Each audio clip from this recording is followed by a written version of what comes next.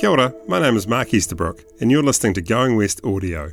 For your enjoyment, education and inspiration, we've opened up our archives, queued up the tapes and unearthed the best oratory, discussion and performance from 25 years of the Going West Writers' Festival. In this episode, Jeff Norman and Steve Braunias bond over birds with a 2013 conversation exploring Norman's reimagining of the iconic ornithological guide Buller's Birds of New Zealand. Jeff Norman's a man who has reimagined Buller's birds, and Steve Braunias is going to talk to him about it. Welcome to you both. Thank you very much. Thank you. Everybody sort of filing in, are they? Should we just rattle along, Murray? Righto. Okay, look, hi everyone. Please take your seats. We'll be here for a little while. And welcome to this session at the 2013 Going West Festival. My name is Steve Braunias, and the gentleman over here is Jeff Norman. Jeff and I are going to talk today kind of about birds, but more so about the people who look at them, including this Johnny Depp lookalike on our screen. I like the subject of people who look at birds. In 2008, I wrote a book called How to Watch a Bird, when I had the privilege and pleasure of meeting some of New Zealand's most ingenious bird watchers. My only regret about that whole marvellous experience is that my book inspired a brainless and pointless TV series called Birdland. It was kind of like Seven Sharp with birds in it. I'm very sorry. Apart from those fatuous broadcasts, however, the subject of birds and the people who look at them has been a continuing delight in my mid to latter years. Jeff, in fact, is the third author of a book about birds who I've interviewed on this stage over the years. The first was Jeff Moon, late of this parish, a wonderful, charming, debonair guy and a superb photographer. The second was Keith Woodley, who travelled to the Alaskan tundras as he followed the epic flight of the bar-tailed godwit from the white seashell shores of Thames. Jeff is the third and latest, but not so much as an author really, more as a presenter. His beautiful book, designed by Margaret Cochrane and published by the Te Papa Press, is the work of those eminent Victorians, Walter Buller and Johannes Ceulemans. Buller and Ceulemans, together again. The first edition of their great work, A History of the Birds of New Zealand, was published in 1871. Words by Buller, artwork by Ceulemans. Their collaborations continued for 35 years. Broadly speaking, Ceulemans did the pretty pictures and Buller shot the birds. You could say that Ceulemans was the sweet, melodic McCartney to Buller's dominant, brutalist Lennon. Jeff's book is a showcase for McCartney, Ceulemans, and the point of it and the great achievement of this book is that it shows us, for the first time in basically nearly 150 years, Ceulemans' original hand-coloured paintings of New Zealand birds. They're works of art. The colours have a vibrancy and a purity to them which Jeff argues were lost ever since 1888, when the pictures were printed using chromolithography, then the latest technology. And it was those images which were printed in the second edition of their book, A History of the Birds of New Zealand, and it's that edition which we all know about. That's the one which got all the attention, became an instant classic, the Old Testament of New Zealand birds. Jeff wanted the Dead Sea Scrolls. He wanted the pictures that came before, and he discovered them sealed in a museum in Holland, and he's brought them home, brought them back to life. Ladies and gentlemen, could you please welcome Jeff Norman?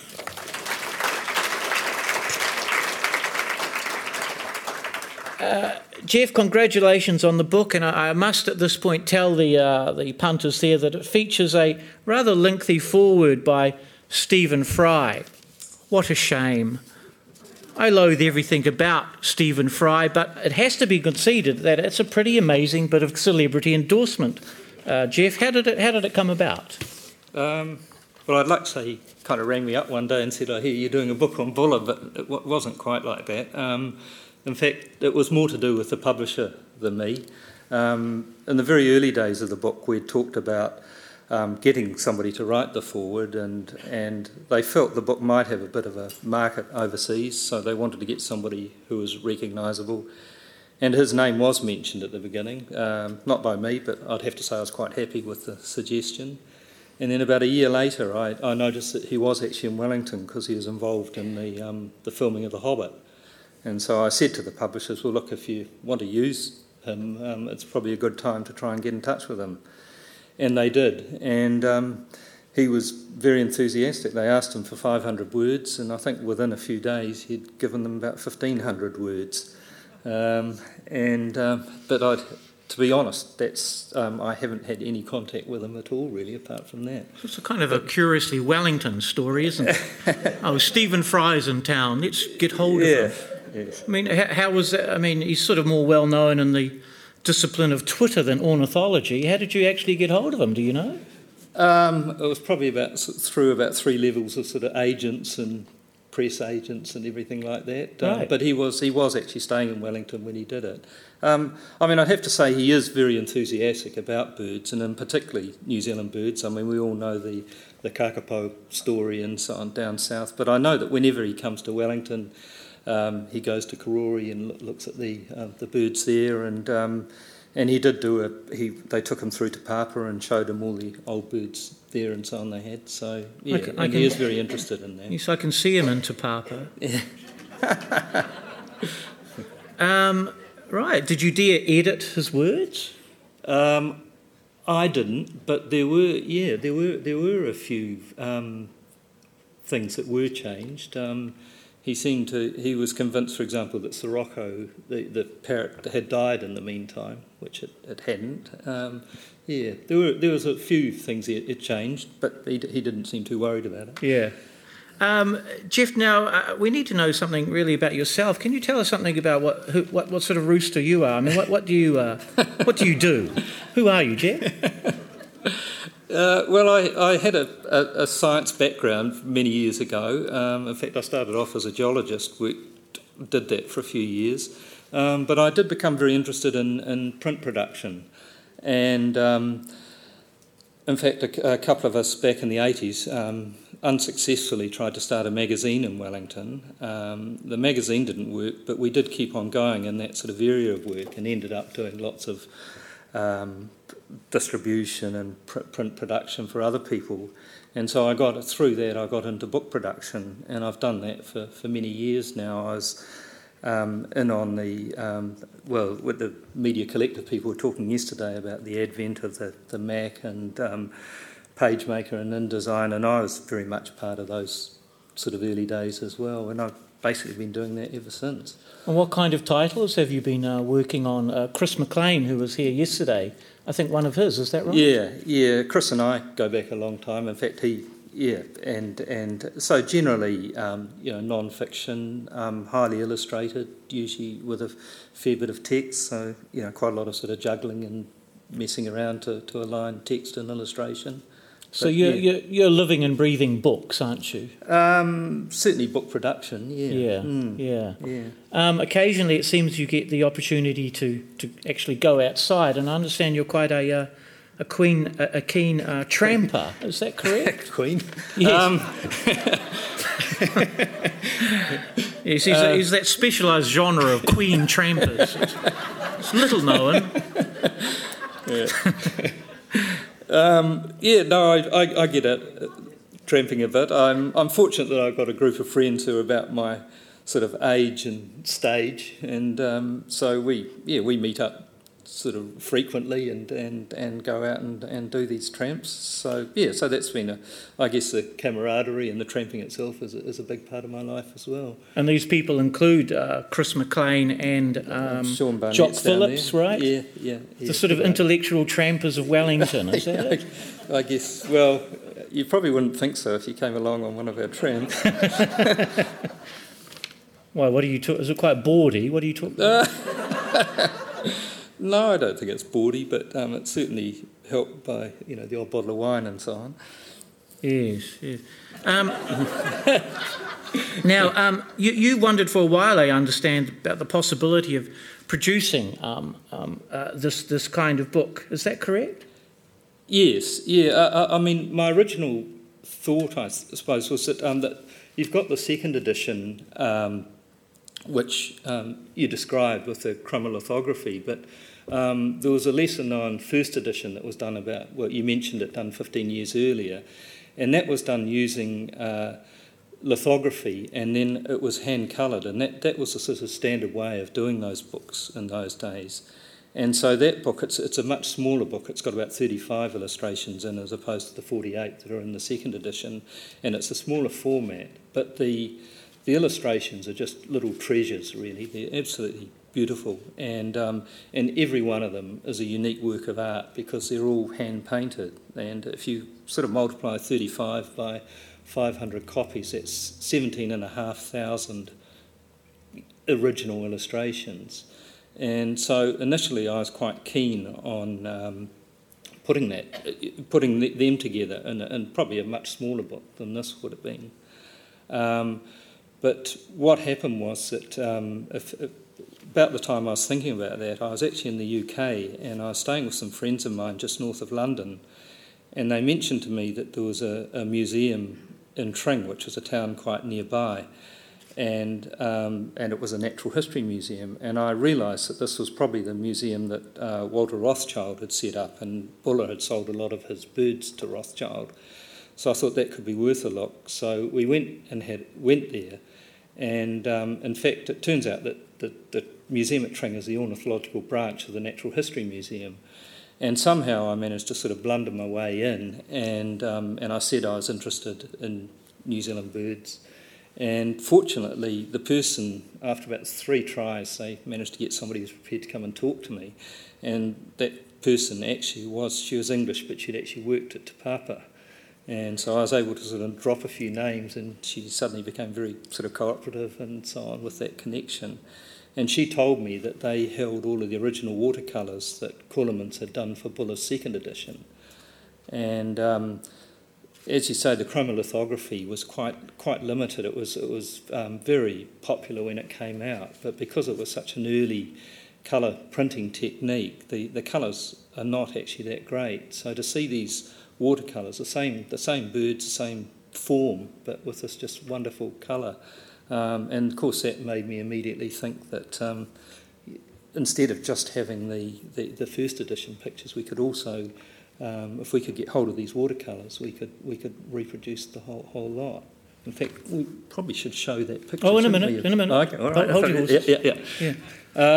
Yeah. So this isn't a scenario of the thrill of the chase. They almost kind of fell into your lap. They did. Yeah. In fact, when I went to the museum, and this woman told me about the picture, she said, "Look, how long are you going to be in London?" I said, another 3 or 4 days. And she said, "Look, I'll go and they're held in the library. I'll go and talk to the librarian. Just when you get home, wait a couple of hours, give me time to talk to her, and then ring and see."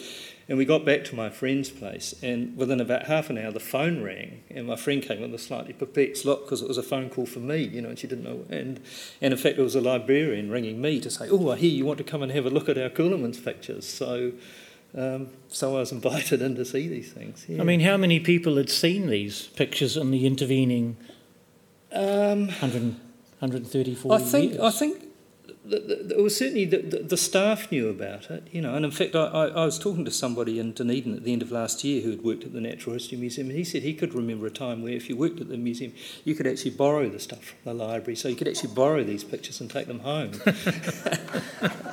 Gee. So, but they had been published.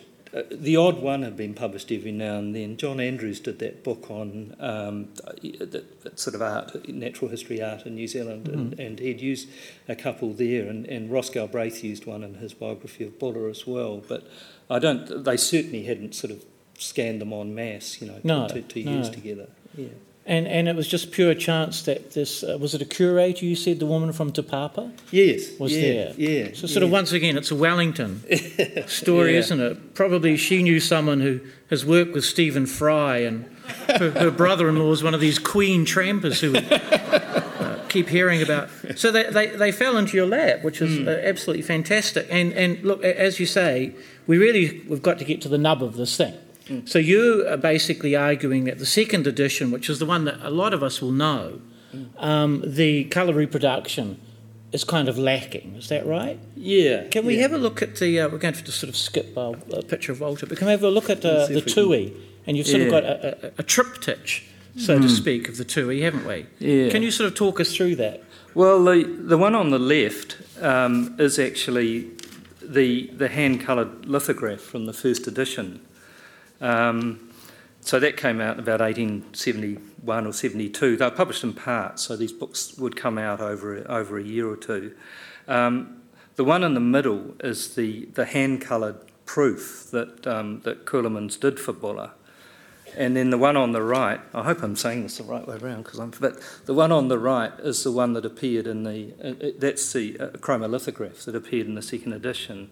And I think you can see that the colours on the one on the left and the one in the middle, he's got that kind of the blue, iridescence? of that we know of the Tui. Whereas the one on the right, I mean, it's as green as an apple, isn't it? Yeah, and they had this, with the chromolithography, because of the types of inks and so on that they used, they had this sort of yellow cast, and we all know if yellow goes on top of blue, you kind of get green. So I guess the picture in the middle, I guess, tells the story why I wanted to use all those original watercolours and then put them together into the one volume. Is this perhaps the most explicit example of the difference between them, or is it quite throughout the two works? No, I think it's definitely right throughout the two works. Yeah.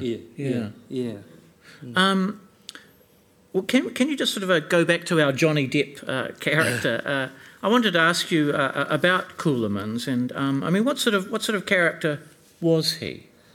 Well, he was a Dutchman. He was born in 1842, so he was about 4 years younger than Buller.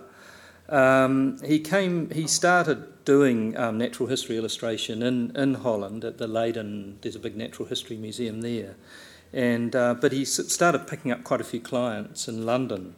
I think London was probably the centre of that sort of natural history publishing at the time. And so he, in the late 1860s, he went across to London and set up shop there. And pretty soon sort of picked up quite a lot of work. And then and carried on working like that and right through his whole life. He died in 1912. He was sort of known, I guess, for the volume of work he turned out. He just churned it out, and I guess as a result, there's some of the other artists of the time, like Joseph Wolfe, and that he's probably got a slightly higher reputation in terms of the quality of his images. But I mean, personally, I think that Ceulemans at his best was the equal of any of them. How good is he? Well, I think that when you look at his good images, and I mean, there's a guy called George Edward Lodge, who did that big book in the early 1900s. They didn't actually publish it until I think the 70s. Charles Fleming was involved in that, 1980s something. But I don't know. You look at his pictures and you compare them with Ceulemans, and I think they're just not nearly as good. I mean, he's somehow. The shapes that Lodge had sort of imposed these European bird shapes onto our birds, and the colours and that would be vaguely right, but the shapes would be completely wrong. Ceulemans didn't get it right all the time, but overall I think they're quite remarkable what he did get right. And what about the actual book that he put together with Buller? I mean, where do you think it stands internationally? I mean, we know it because it's like one of our founding documents, and there's small things like the painting of the fantail was on our... Was it a $5 note or something? $2 note? Dollar note. Dollar note for years and years and years. But how does it sort of stack up internationally? Is it a class book? Yeah, it is. The chromolithography was, that was a new kind of technique, and it wasn't done a lot. So, in a way, I guess the second edition is most notable because of that. The first edition pictures, I've seen it written in several places by international writers, I guess, who comment that those rank among the best of the pictures that he did do. So I think it has got higher standing. But the other thing to remember is that Ceulemans just did thousands and thousands of pictures, and just about any of the major bird books of the sort of late 19th century, you'll probably find that he played a pretty important part in. He was being prolific for obvious reasons. He needed the money. I think you note in the book one of his letters where he talks about 7 days a week hard labour to earn a bricklayer's wages. Yeah. He sounds a bit sort of whiny. What kind? I mean, do you think you could have stood him on a tramp? He had about 14 kids. I don't know if that had anything to do with he was very much part and probably the victim of that whole the English class thing, he was really just a tradesman, and that was how he probably looked at himself that way as well, and so he was forever struggling to earn enough money. He'd only earn £2 or £3 for each picture he did, and it was just. And he had, for example, in the winters in England, he would struggle to even be able to work because he needed natural light to work, and you don't get a lot of natural light sometimes in the winter in England. And at the same time, he was trying to, support his family and all these sort of numerous kids and so on. So he was bending his head to the task of, in a dim room, painting birds from a country which is full of light. Yes, exactly. Yeah. Whereas Buller, of course, went on to great wealth. And can you have a look at Walter's picture? Here he is here, probably dressed on one of those Queen tramps, actually. Sorry. What are these robes?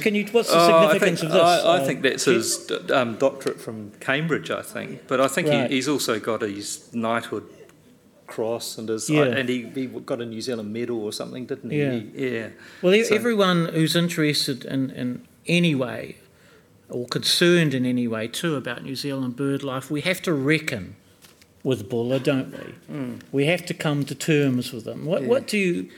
what do you make of him, Jeff? Because I'm saying all this because of his well-known notoriety, which has been really oversimplified over the years, that, he was manic and he led to the destruction of bird species. The more I've worked on this, I suppose in a way the more sympathy I've got for the guy. He was quite an unusual character. He was born in 1838 in New Zealand, which was pretty unusual for a Pākehā. All of his contemporaries were from England or Europe, and I think he was probably looked down on a bit by those people. He was probably made very aware that he was a colonial. I was saying to you before, I found a letter that Hector wrote to Hooker, who was head of Kew Gardens. It was a letter of introduction for Buller when he first arrived in England. And it said something like that he was this person who had been born in New Zealand, so didn't have any of the ordinary advantages that we all had, and he had never obviously been to university or anything, and for all of that, given the sort of state of the people in New Zealand, he was actually quite good, and when you sort of look at that sort of stuff, you do wonder, well, maybe his interest in picking up all of these honours and degrees and so on might have had something to do with that.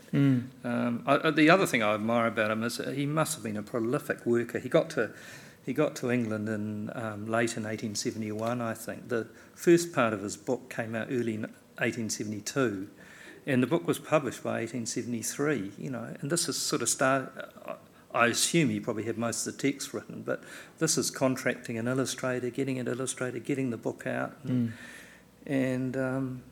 at the same time he did a law degree. I mean, he was a bit of a rascal. But he was a lawyer as well. Yeah. But and I think his the stories about him shooting sort of huia and so on. That obviously happened, but I think too you've got to remember that was part of the way people thought in those days. Earlier on, when the first Pākehā settlers came, you had that feeling that New Zealand had to be tamed. It had to be returned to the Garden of Eden, which was a kind of a European or English sort of landscape. So there was that kind of whole moral thing about, getting rid of the vegetation and the birds and so on and supplanting them with the English ones. And then, of course, on top of that, you had Darwin coming along. And again, that sort of provided a scientific basis for that. And if these birds couldn't survive, well, they didn't really deserve to survive. Yeah. And smoothing the dying pillow, wasn't it? Yeah. And I think Buller's attitude, probably most of his life, was that his job was to try and collect as much information about these birds before they inevitably disappeared. And that was a pretty general sort of feeling, I think, at the time. Can we go ahead to, let's look at some of the actual subjects in the book. Can we start with the kingfisher? There he is, our friend Halcyon Sancta, with its fierce and rather humorless aspect. Is this a very good example of the intensity of colour that Ceulemans has achieved? Yes, I think you definitely get that, and it's a lot more intense there than you would in the chromolithograph. I mean, the other thing with that too is these are from the pictures that we prepared for the book, and the book has got a lovely kind of creamy background, whereas these look very sort of bright and white to me, but it does show that kind of intensity.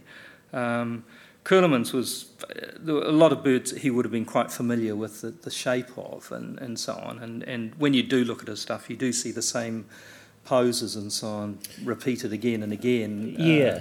And so he was able to sort of crank them out fairly quickly and attach the right sort of plumage and colour to the particular bird. Well, we need to establish that Ceulemans, of course, never set foot in New Zealand. So, one of the sort of subtitles of this book could be "I see dead birds," isn't it? They're all sort of drawn from skins, mostly, is that right? Well, not all of them. And he did...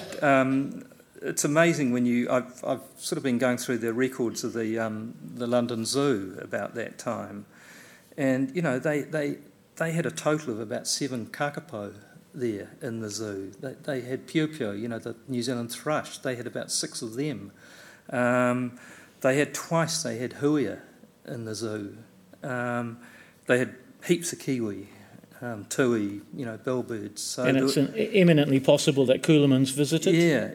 And in fact, about the time that the first edition, anyway, he was actually living in North London, so he wasn't too far away from the zoo. And the second edition, actually, Buller specifically says that the huia picture that Buller brought a huia to London, and he said that it's a male and female huia, but one of them was actually drawn from life, from the huia that Buller brought to London in 1886. Right.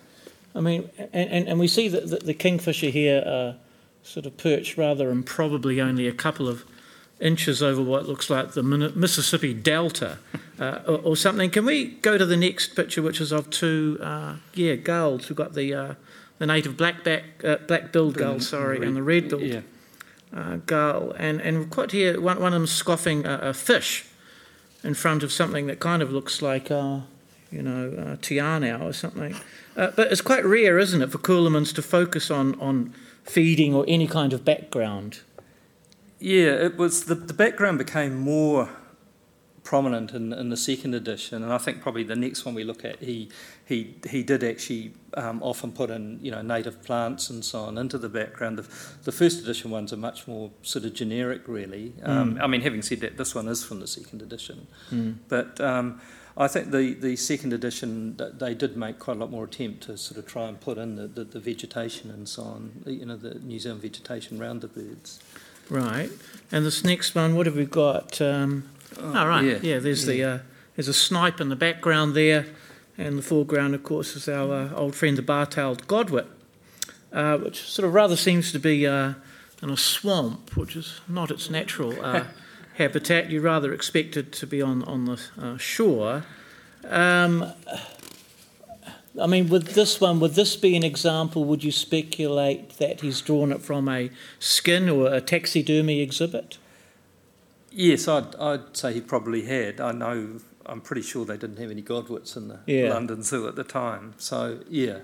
Buller certainly the first time he went to England, he in fact, he financed his trip. He had a large bird collection himself, and he financed the trip by selling a lot of the birds to the government, and then immediately kind of borrowed them again and took them over to London with him.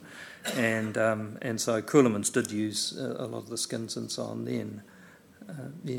That's one of his skills, isn't it, Ceulemans, that he was at taxidermy. He was a taxidermist. He had done some, I don't know how much he did in England, but he certainly, when he started off in Holland and that, and when he was working in Leiden at the museum there, he was doing taxidermy there.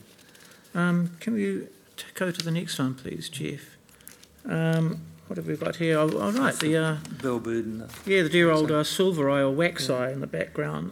And you've got quite a nice little passage from Buller, which this one, he talks about how it's a recent arrival, the silver eye that is, at the time, and writes that in 1856 a native mailman brought in word that a new bird had been seen and that it was a visitor from some other land. In fact, I think the translation of the Maori for silver eye is, was it Little Stranger or something? Stranger, yeah.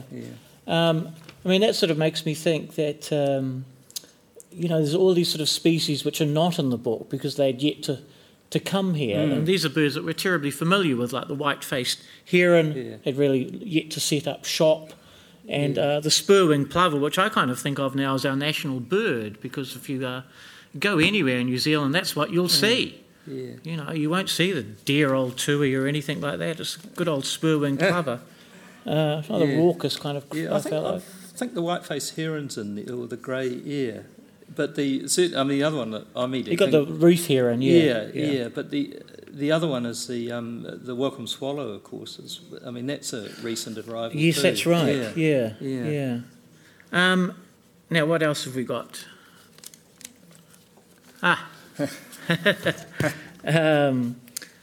Now, is this one, the Takahe, is this one that he may have seen at the zoo in Regent's Park? No. No, he didn't. Did they not transport one over?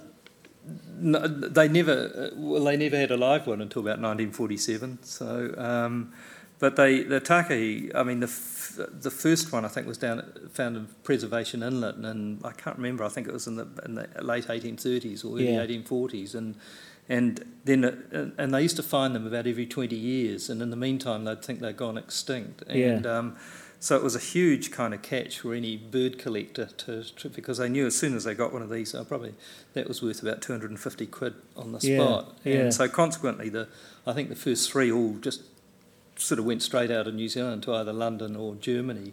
So that one, I think, was at the time the Natural History Museum had two taxidermy specimens, and that was where that would have come from.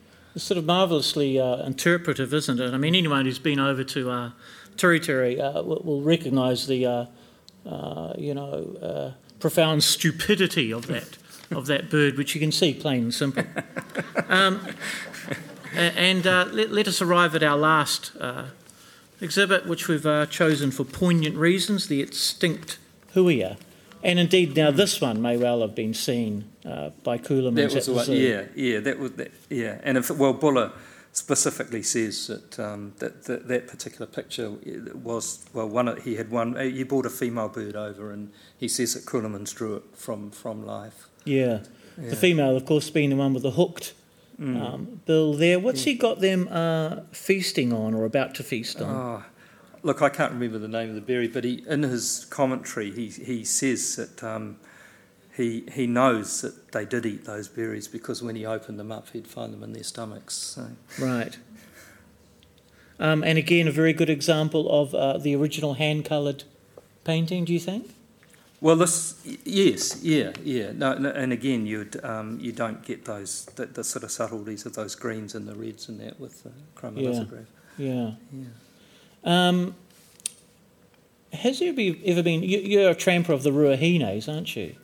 Actually, Sean Barnett is the tramper of the Ruahines. I've been in, but I wouldn't call myself...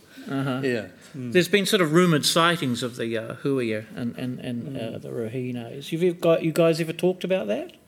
No. We've seen the odd few, and that's been enough for us, really. But yeah.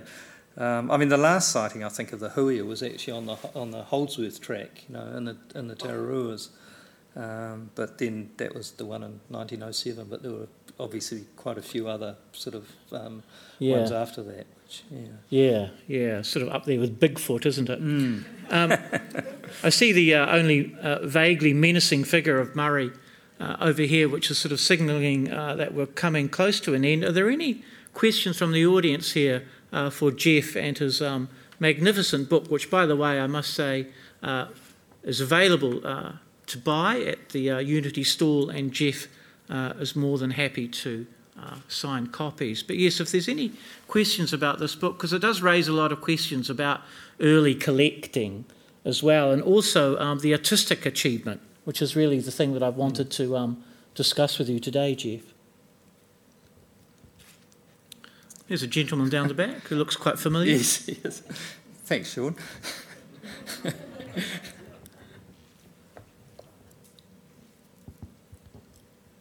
Jeff, obviously his artwork is part of the legacy, but what do you think is Ceulemans' conservation legacy in New Zealand? I think that I think just his birds sort of just became. It came out at a time, I think, when New Zealanders were first starting to identify themselves with the land here and so on. You had sort of another generation of, we're talking about the 1880s, 1890s, and you had all that first sort of progressive, liberal sort of legislation and that going through. And I think they did coincide with a time when New Zealanders were starting to look more amongst themselves as opposed to back home, in England, and his birds were they just appeared everywhere over the over late 19th century, 20th century. As Steve said, on banknotes and stamps and coins. So I think they just got into our consciousness really, and they made us realise that our birds really are quite special. So I think it was from that point of view, I think, more than anything, that they got nothing in particular that he tried to do about it. I mean, as far as he is concerned, he was just doing his job.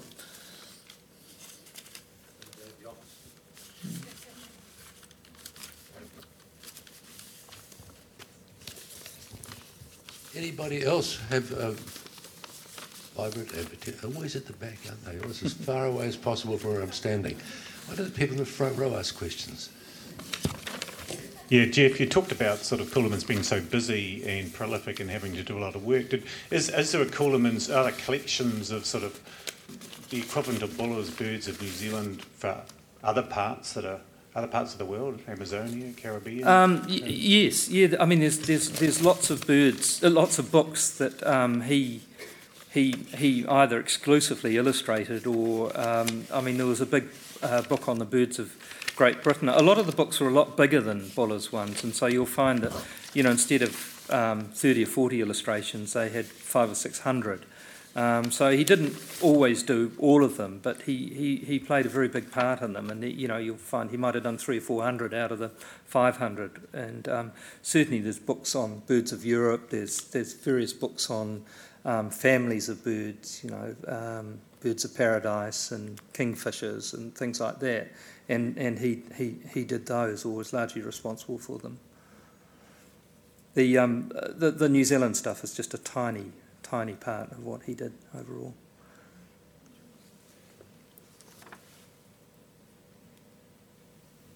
The hushed silence of the forest.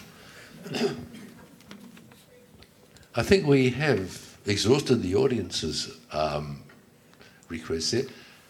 Is there anything you'd like to add? Anything you want to add to that before we break for our afternoon tea? Are you happy to go there? I've got a cheerful quote from Buller in Jeff's book, which I thought I'd share with you. It accompanies the illustration of the red-necked avocet, which is a bird which was sort of a straggler from Australia, which occasionally has come here. I don't think we've seen one for a long, long time. Buller was fortunate fortunate enough to be in the right place at the right time to see one. It's an extraordinary looking bird. And he writes, in the summer of 1859-60, I saw a small flock of them far up the course of the Ashburton River, and again in a small lagoon near Timaru. But not having a gun with me, I was unable to secure any. Boom, boom. That's what I say about we have to reckon with this guy. I mean, he wasn't a gentle kind of fellow, but he was a person of his times, and yet that doesn't explain it either. He was quite ruthless, he was quite complex, he had conservation ideas, and even those are really muddied. It's a kind of a diabolical book, really, that Geoff is sort of bringing back into life, and you do have to reckon with it. And there's an ugliness to it, and it's offset by these incredibly beautiful pictures by Ceulemans, who is the innocent in this whole thing. He never came over here. No birds were harmed in the illustrations of this book. It's a really beautiful piece of work, and I'd like to thank Geoff for making it happen and for coming here, the man from Wellington, being our guest. Give him a warm hand. Thank you. Thanks for listening to Going West Audio. You can subscribe to the podcast and our regular updates at goingwestfest.co.nz.